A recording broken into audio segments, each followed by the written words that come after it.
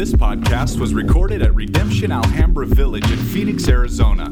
For more information about Redemption Alhambra Village, visit redemptionaz.com. So we are in Exodus chapters 13 and 14.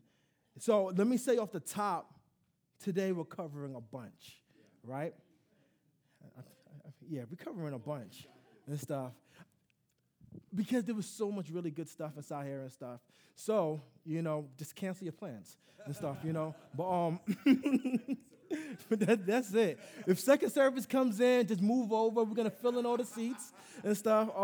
But we walking in today. So, listen. So I'm not going to read in the front. I'm going to do some reading in the back. But I'm just going to start in and just start talking. So just follow with me as we fly over and zoom in.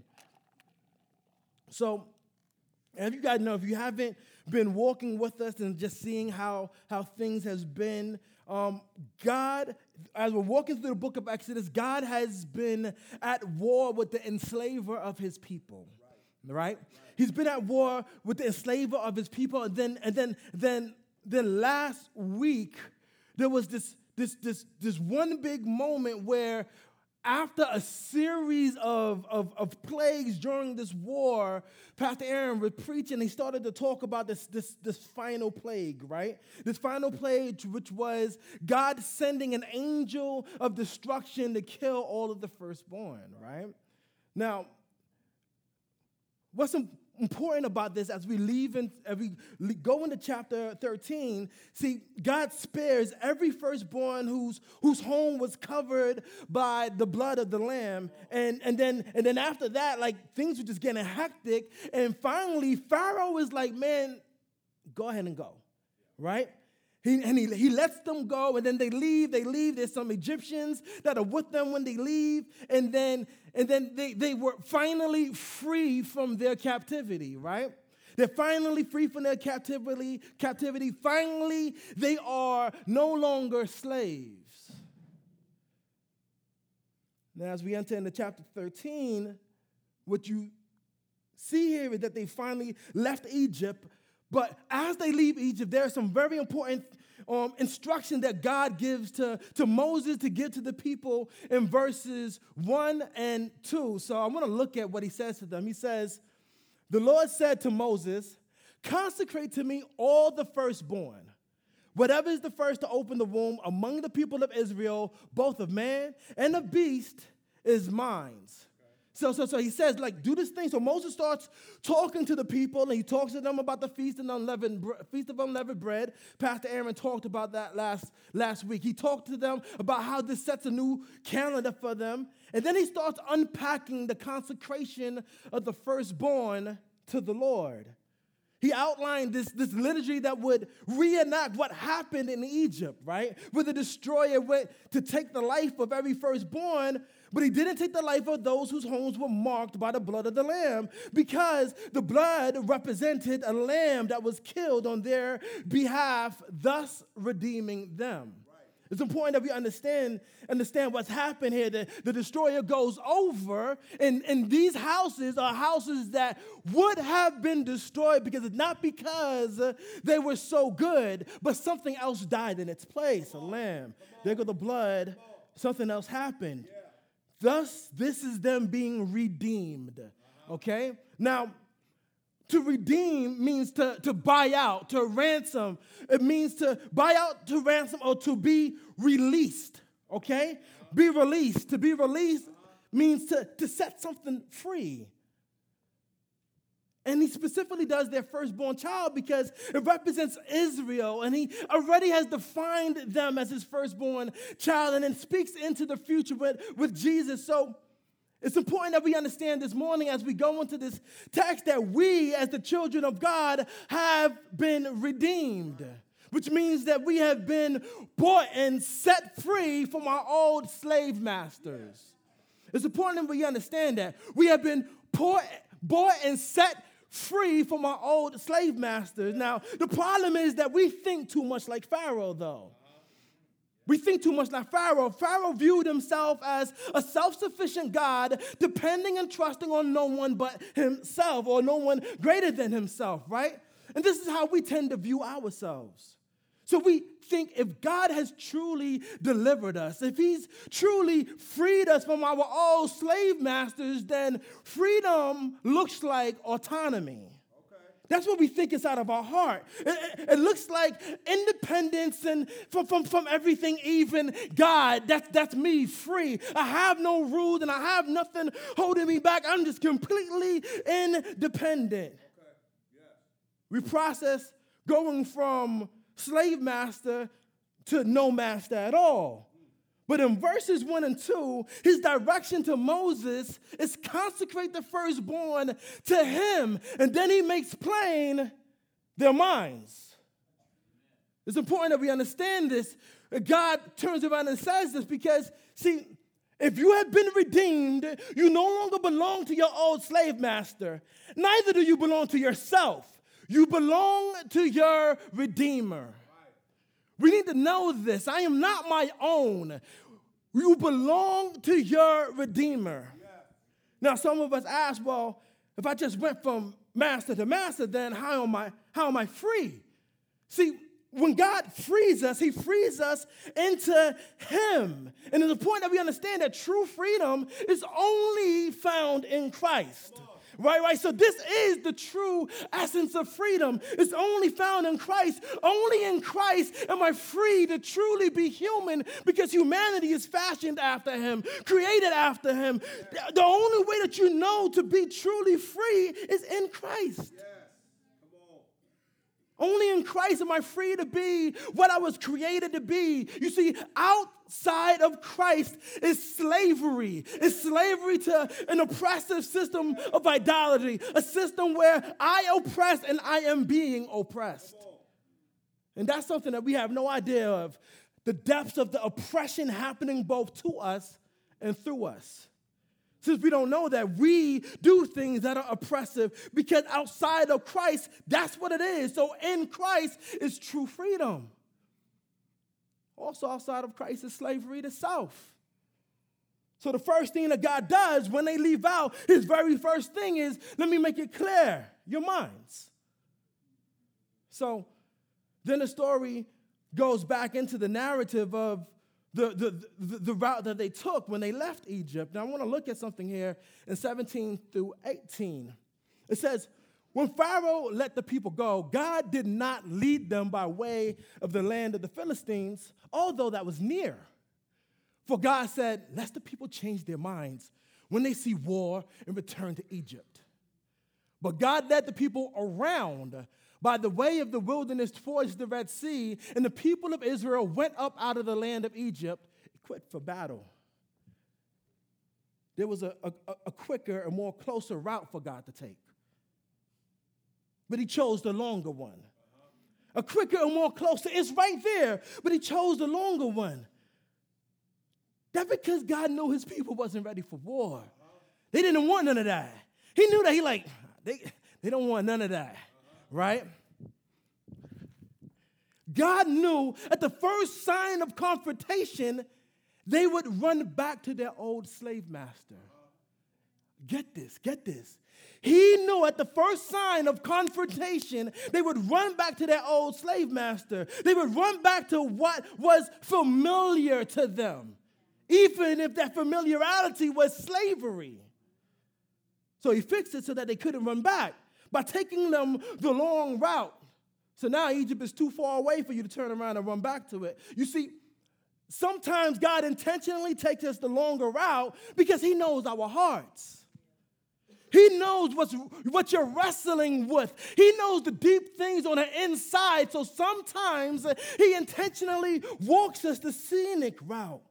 Even though we so desperately want for God to take us the quick route. To do the quick and easy fix, to make the long suffering short. But there's a level of formation that only happens in the long route. It's a level of formation that this is the only place that it happens. And if he skips the process of formation and takes the quick and easy route, Because of a lack of formation, we would fold when confronted by the old slave master. When things go wrong, we would run back to what's familiar, even if that's bondage. So we need to know if God takes us the long and scenic route, A, he's being very strategic. He's not procrastinating. He's not messing up somewhere. He is being very, very strategic, and also know he is perfectly good.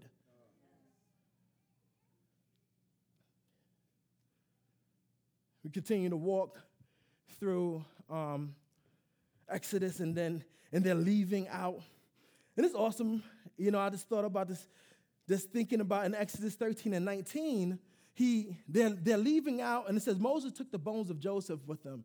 For Joseph had made the sons of Israel solemnly swear, saying, God will surely visit you, and you shall carry up my bones with you from here. So I looked at, well, when did Joseph say this? In Genesis, before this all goes down, 24 to 25, it says, and Joseph said to his brothers, I am about to die, but God will visit you and bring you up out of this land, to the land that he swore to Abraham, to Isaac, and to Jacob. Then Joseph made the sons of Israel swear, saying, God will surely visit you, and you shall carry up my bones from out of here. You see, even though things were good in Egypt, right, at the time when they was being brought in, Joseph still knew that God would need to deliver them out of there. See, sometimes along the way, God gives us these promises, and we'll stop at the thing that we feel is really, really good. But Joseph knew, no, this isn't the promise. This isn't the promise. God is going to have to come and deliver y'all up out of here. And when he does it, make sure you snatch up my bones on your way out. You see, sometimes God gives these moments that reaffirm that he is keeping our promises, his promises. So they keep going. Then in Exodus 13, 21 to 22, it says this. And the Lord went before them by day in a pillar of cloud to lead them along the way, and by night in a pillar of fire to give them light, that they might travel by day and by night. The pillar of cloud by day and the pillar of fire by night did not depart from the people. All throughout Scripture, fire and clouds are associated with the presence of God. All throughout Scripture, there's over 34 verses in the Bible that connect fire with God. Moses meets God in a burning bush.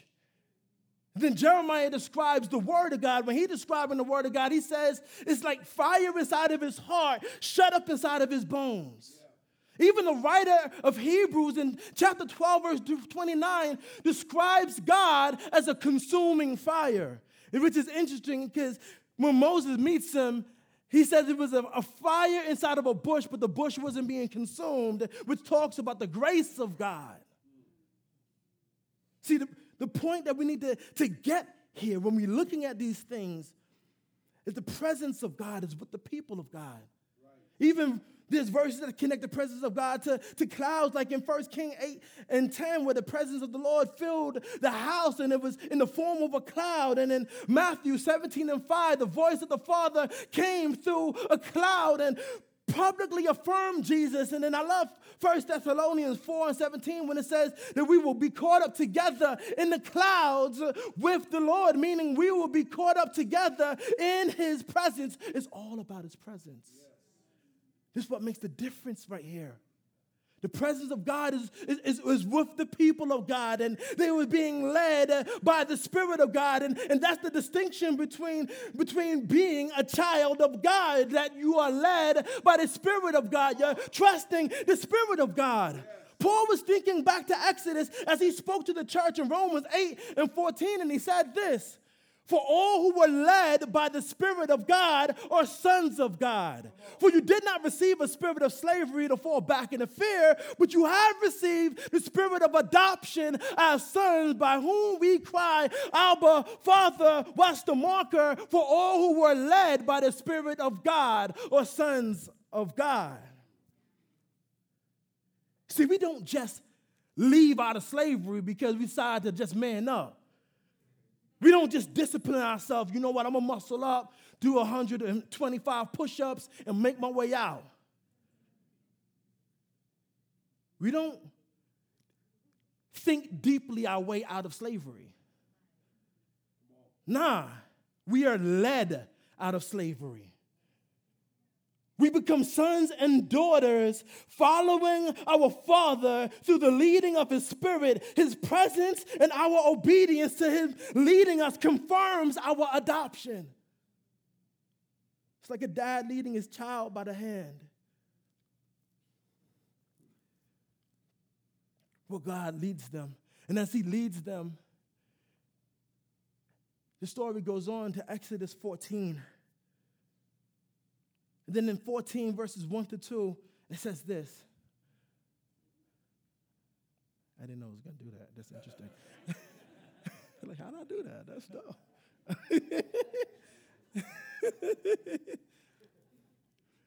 Then the Lord said to Moses, tell the people of Israel to turn back and encamp in front of Pi-hahiroth. Perfect, right? Between Migdal and the sea, in front of Baal-zephon, you shall encamp facing it by the sea. So God leads them to this spot where they're blocked off by the sea. He's going and He's leading them all over the place, and now He leads them to the spot where they're blocked off by the sea, and there's this land that's over here behind them. Like, if you just imagine that. They must have been confused. What is the Lord doing? First, He takes us this long route. We could have got here pretty quick. Then He leads them to the beach where there's nothing but water and nowhere to go. You see, sometimes God's strategic plans doesn't make sense to us. This is important for us to understand that. Sometimes He does things that just does not make any strategic sense. It doesn't fit in with our logic, but it's about following Him.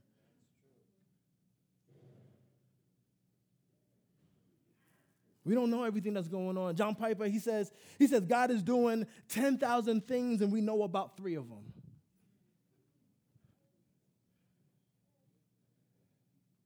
He tells Moses that he's not done with Pharaoh yet. He tells Moses, I'm not done with Pharaoh yet. I'm going to harden his heart. That's what He tells Moses right here. And then so back in Egypt, right? He tells Moses, I'm not done with Pharaoh. I'm going to harden his heart. And then the scene cuts back to Egypt. And back in Egypt, the reality of letting the Hebrews go finally starts sinking in for Pharaoh and his servants.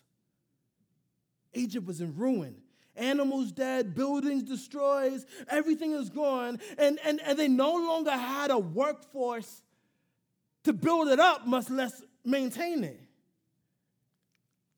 So Pharaoh is processing this, and despite how much he got his butt kicked, he's like, let's go get him and bring him back. Let's go get him and bring him back. So he puts together what's left of his army. Now, we got to understand, when Pharaoh puts together this army, his army is massive. Like, during that time, the Egyptian army would have been one of the biggest, most impressive armies of their time. And he puts the army together, over 600 chariots, and they go and they set out to catch them, and they catch up to them. Now, here's what happened when they catch up with them. Exodus 14, 10 through 12. When Pharaoh drew near, the people of Israel lifted up their eyes, and behold, the Egyptians were marching after them, and they feared greatly. They feared greatly.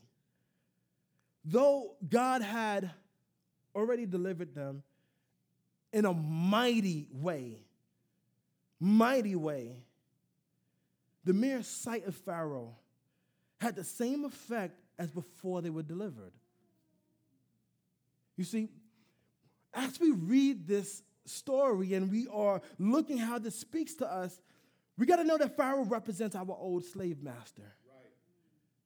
Whatever that thing is that we find ourselves in bondage to, culturally, physically, addictions and all, spiritually, whatever it is, he represents our old slave master. And sometimes, though we've already been set free, the mere sight of our old slave master produces the same fear as before we were set free. Wow. What does it tell us? It tells us that there is still a level of deliverance to be done. There's still a level of deliverance. There is still a level of power and authority that our old slave master has over our hearts. You see, we think deliverance is often like flicking a switch.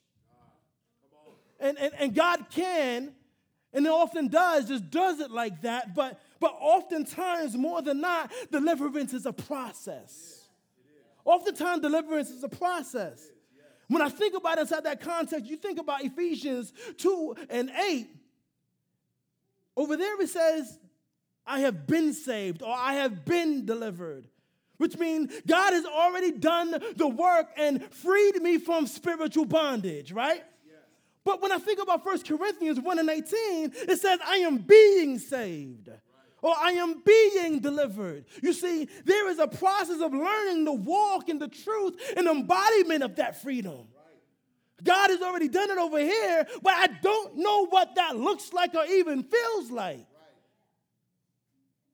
And then in Romans 8:23, it says, I will be saved, or I will be delivered, where there is this future hope of full freedom and deliverance at every single level. And in the meanwhile, we have these bouts of trusting God and giving in to the trauma of past bondage.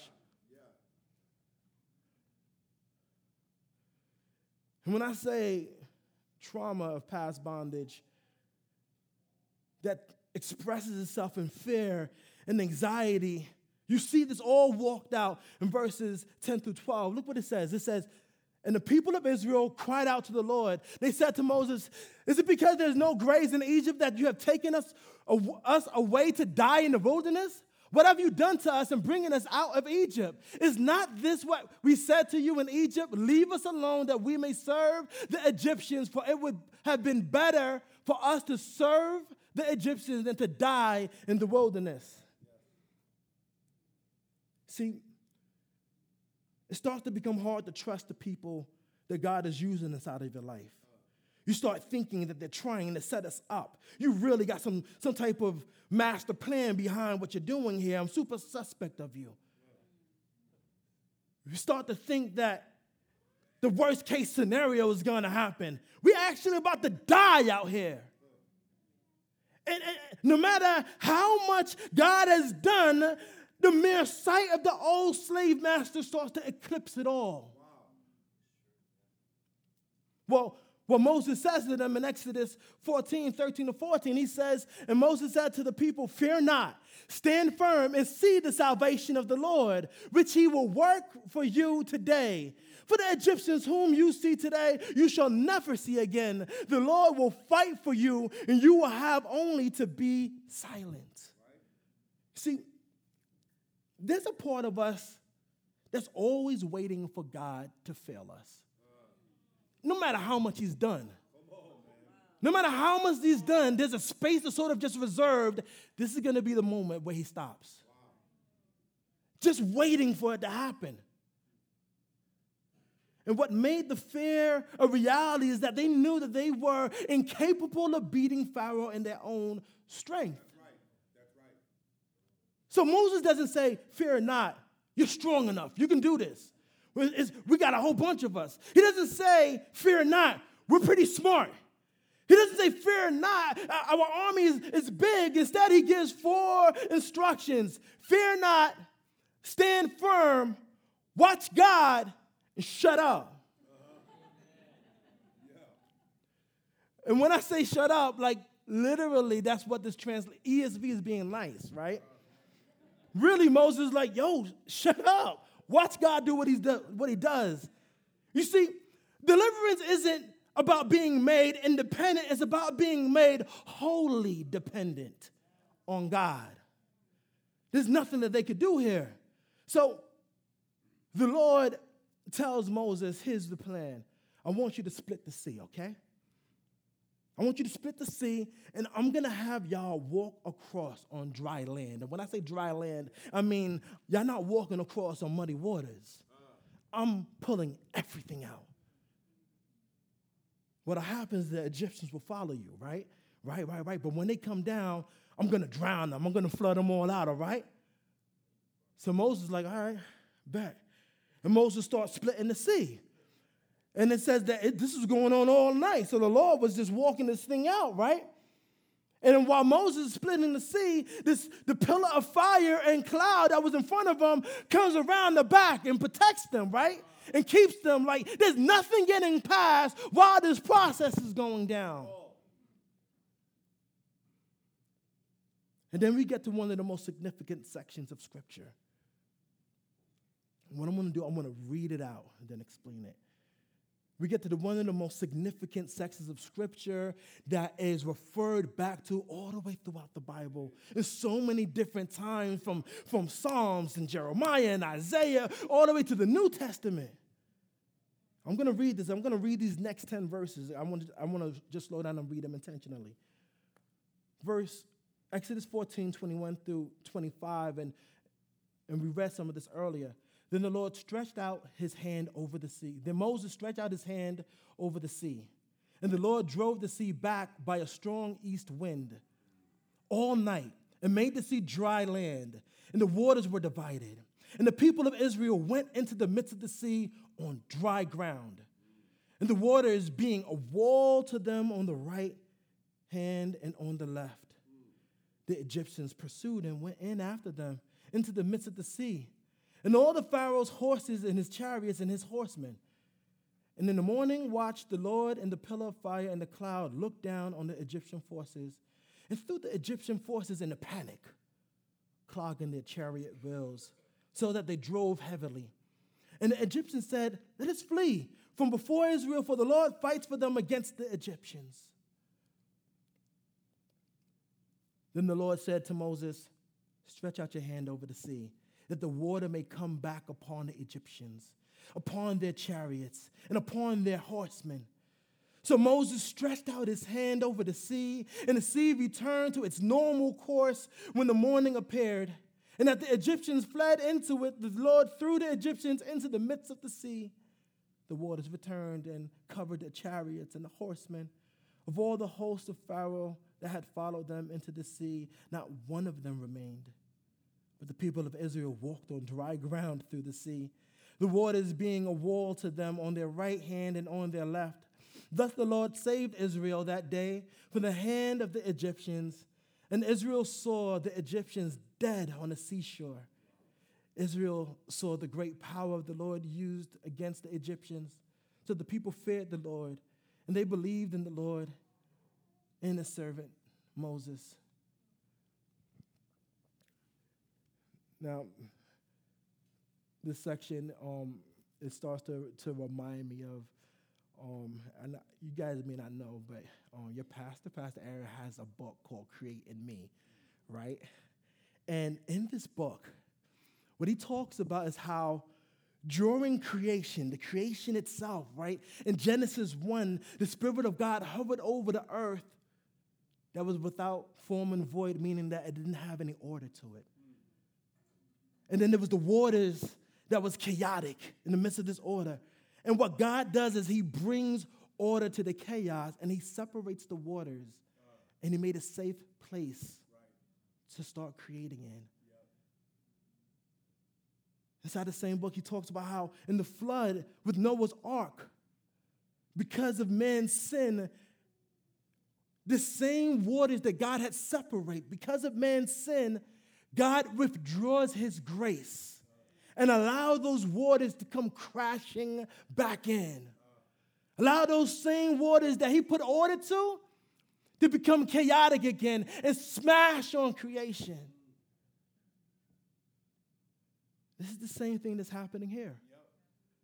The same God that's separating the waters of chaos. And he's making a safe space for his people. And he allows them to pass through the safe space, and then he removes his grace and allow the waters of chaos to come crashing down on the Egyptians. But here's something that we need to understand. It wasn't that the Israelites were so good and deserving. The key word here is his grace. If it's not for the grace and power of God, we would be crushed by the waters of chaos.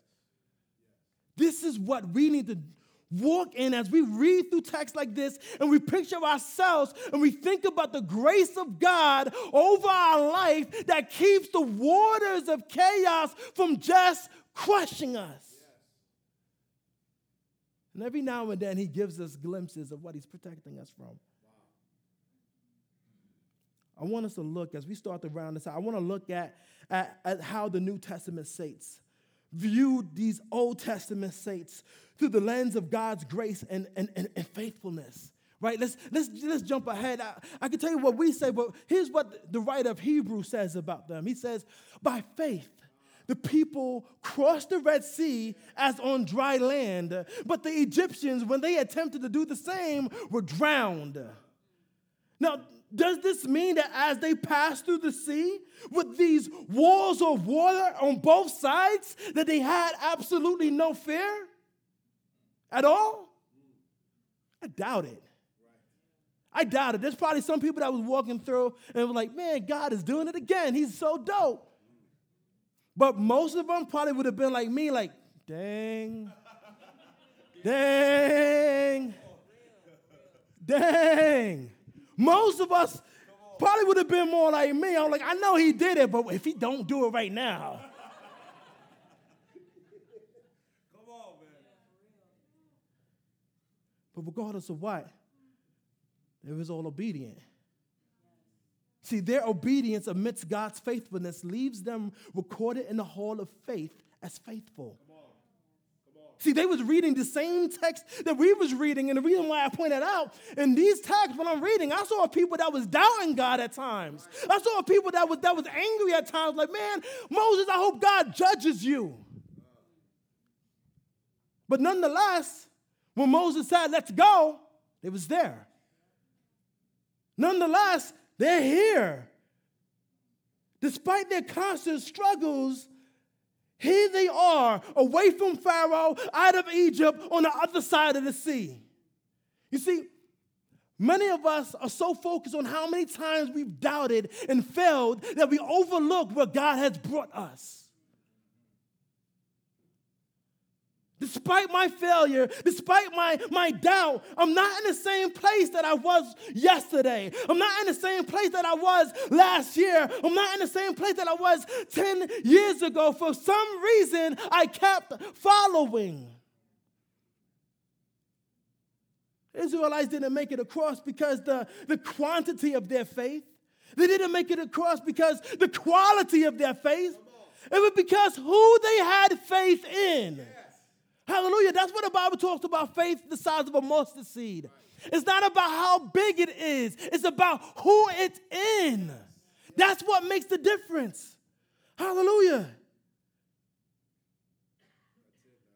There are people with tremendously huge amounts of faith in things that have no substance. And the band could come up now. I think about how Paul talks to them in 1 Corinthians 10, 1 through 4. Here's what he says in 1 Corinthians 10, 1 through 4. For I do not want you to be unaware, brothers, that our fathers were all under the cloud, and all passed through the sea, and all were baptized into Moses in the cloud and in the sea. And all ate the same spiritual food, and all drank the same spiritual drink, for they drank from the spiritual rock which followed them, and that rock is Christ. If we can see what God is doing with his people at this time, at this moment, God is baptizing them. Yes. He's taking them through the sea and he's baptizing them. Let me tell you about baptism. It's symbolically and it's done in faith. And when you're being baptized, you go into the water, a slave to sin and death, and you come out of the water free while sin and death stays in the water. It's like washing clothes, and with your hands, you wash it off and stuff, and the dirt comes off. When you pull it out, the clothes is clean, the dirt is in the water. The Egyptians that followed them in the water represented the enslaving filth of sin and death. And God brings out of that water a people that he has personally cleansed, freed them from this filth of bondage, and the filth and oppression of sin stays in that water, represented by the dead bodies of the Egyptians that get washed away. We need to know this as our identity, that we are a people hand washed by God. Hand washed by God. As we get ready for communion, I want to bring our attention to a conversation that happens. Jesus was about to go to the cross, and before he goes to the cross, he has this moment, transfiguration. Let me just read what happens here. Now about 8 days after these sayings, he took with him Peter and John and James and went up to the mountain to pray. And as he was praying, the appearance of his face was altered, and his clothing became dazzling white.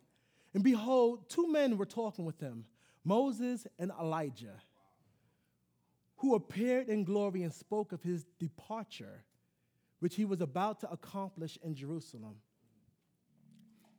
The reason why this conversation between Moses and Jesus is important, and why I wanted to use it for communion, is because the Greek word that is translated as departure is the same Greek word that's translated as Exodus.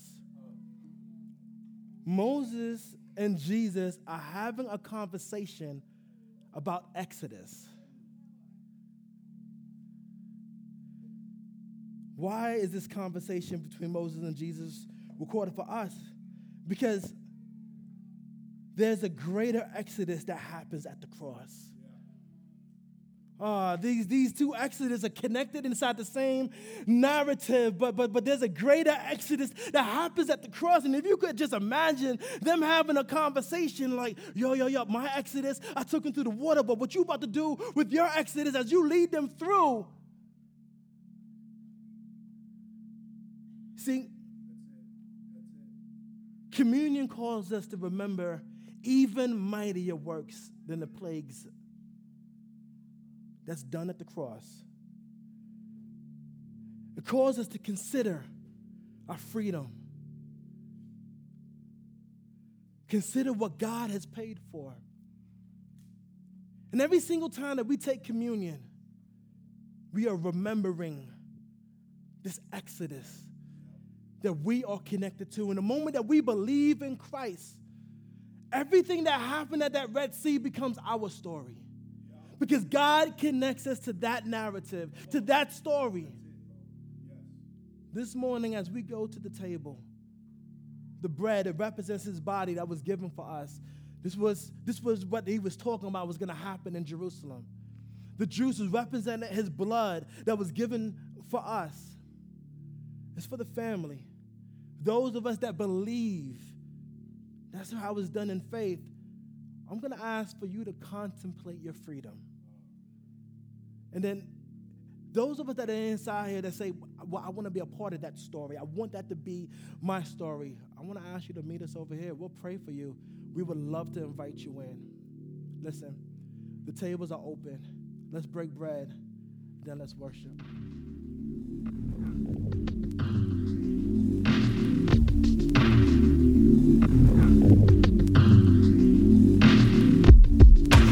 This podcast was recorded at Redemption Alhambra Village in Phoenix, Arizona. For more information about Redemption Alhambra Village, visit redemptionaz.com.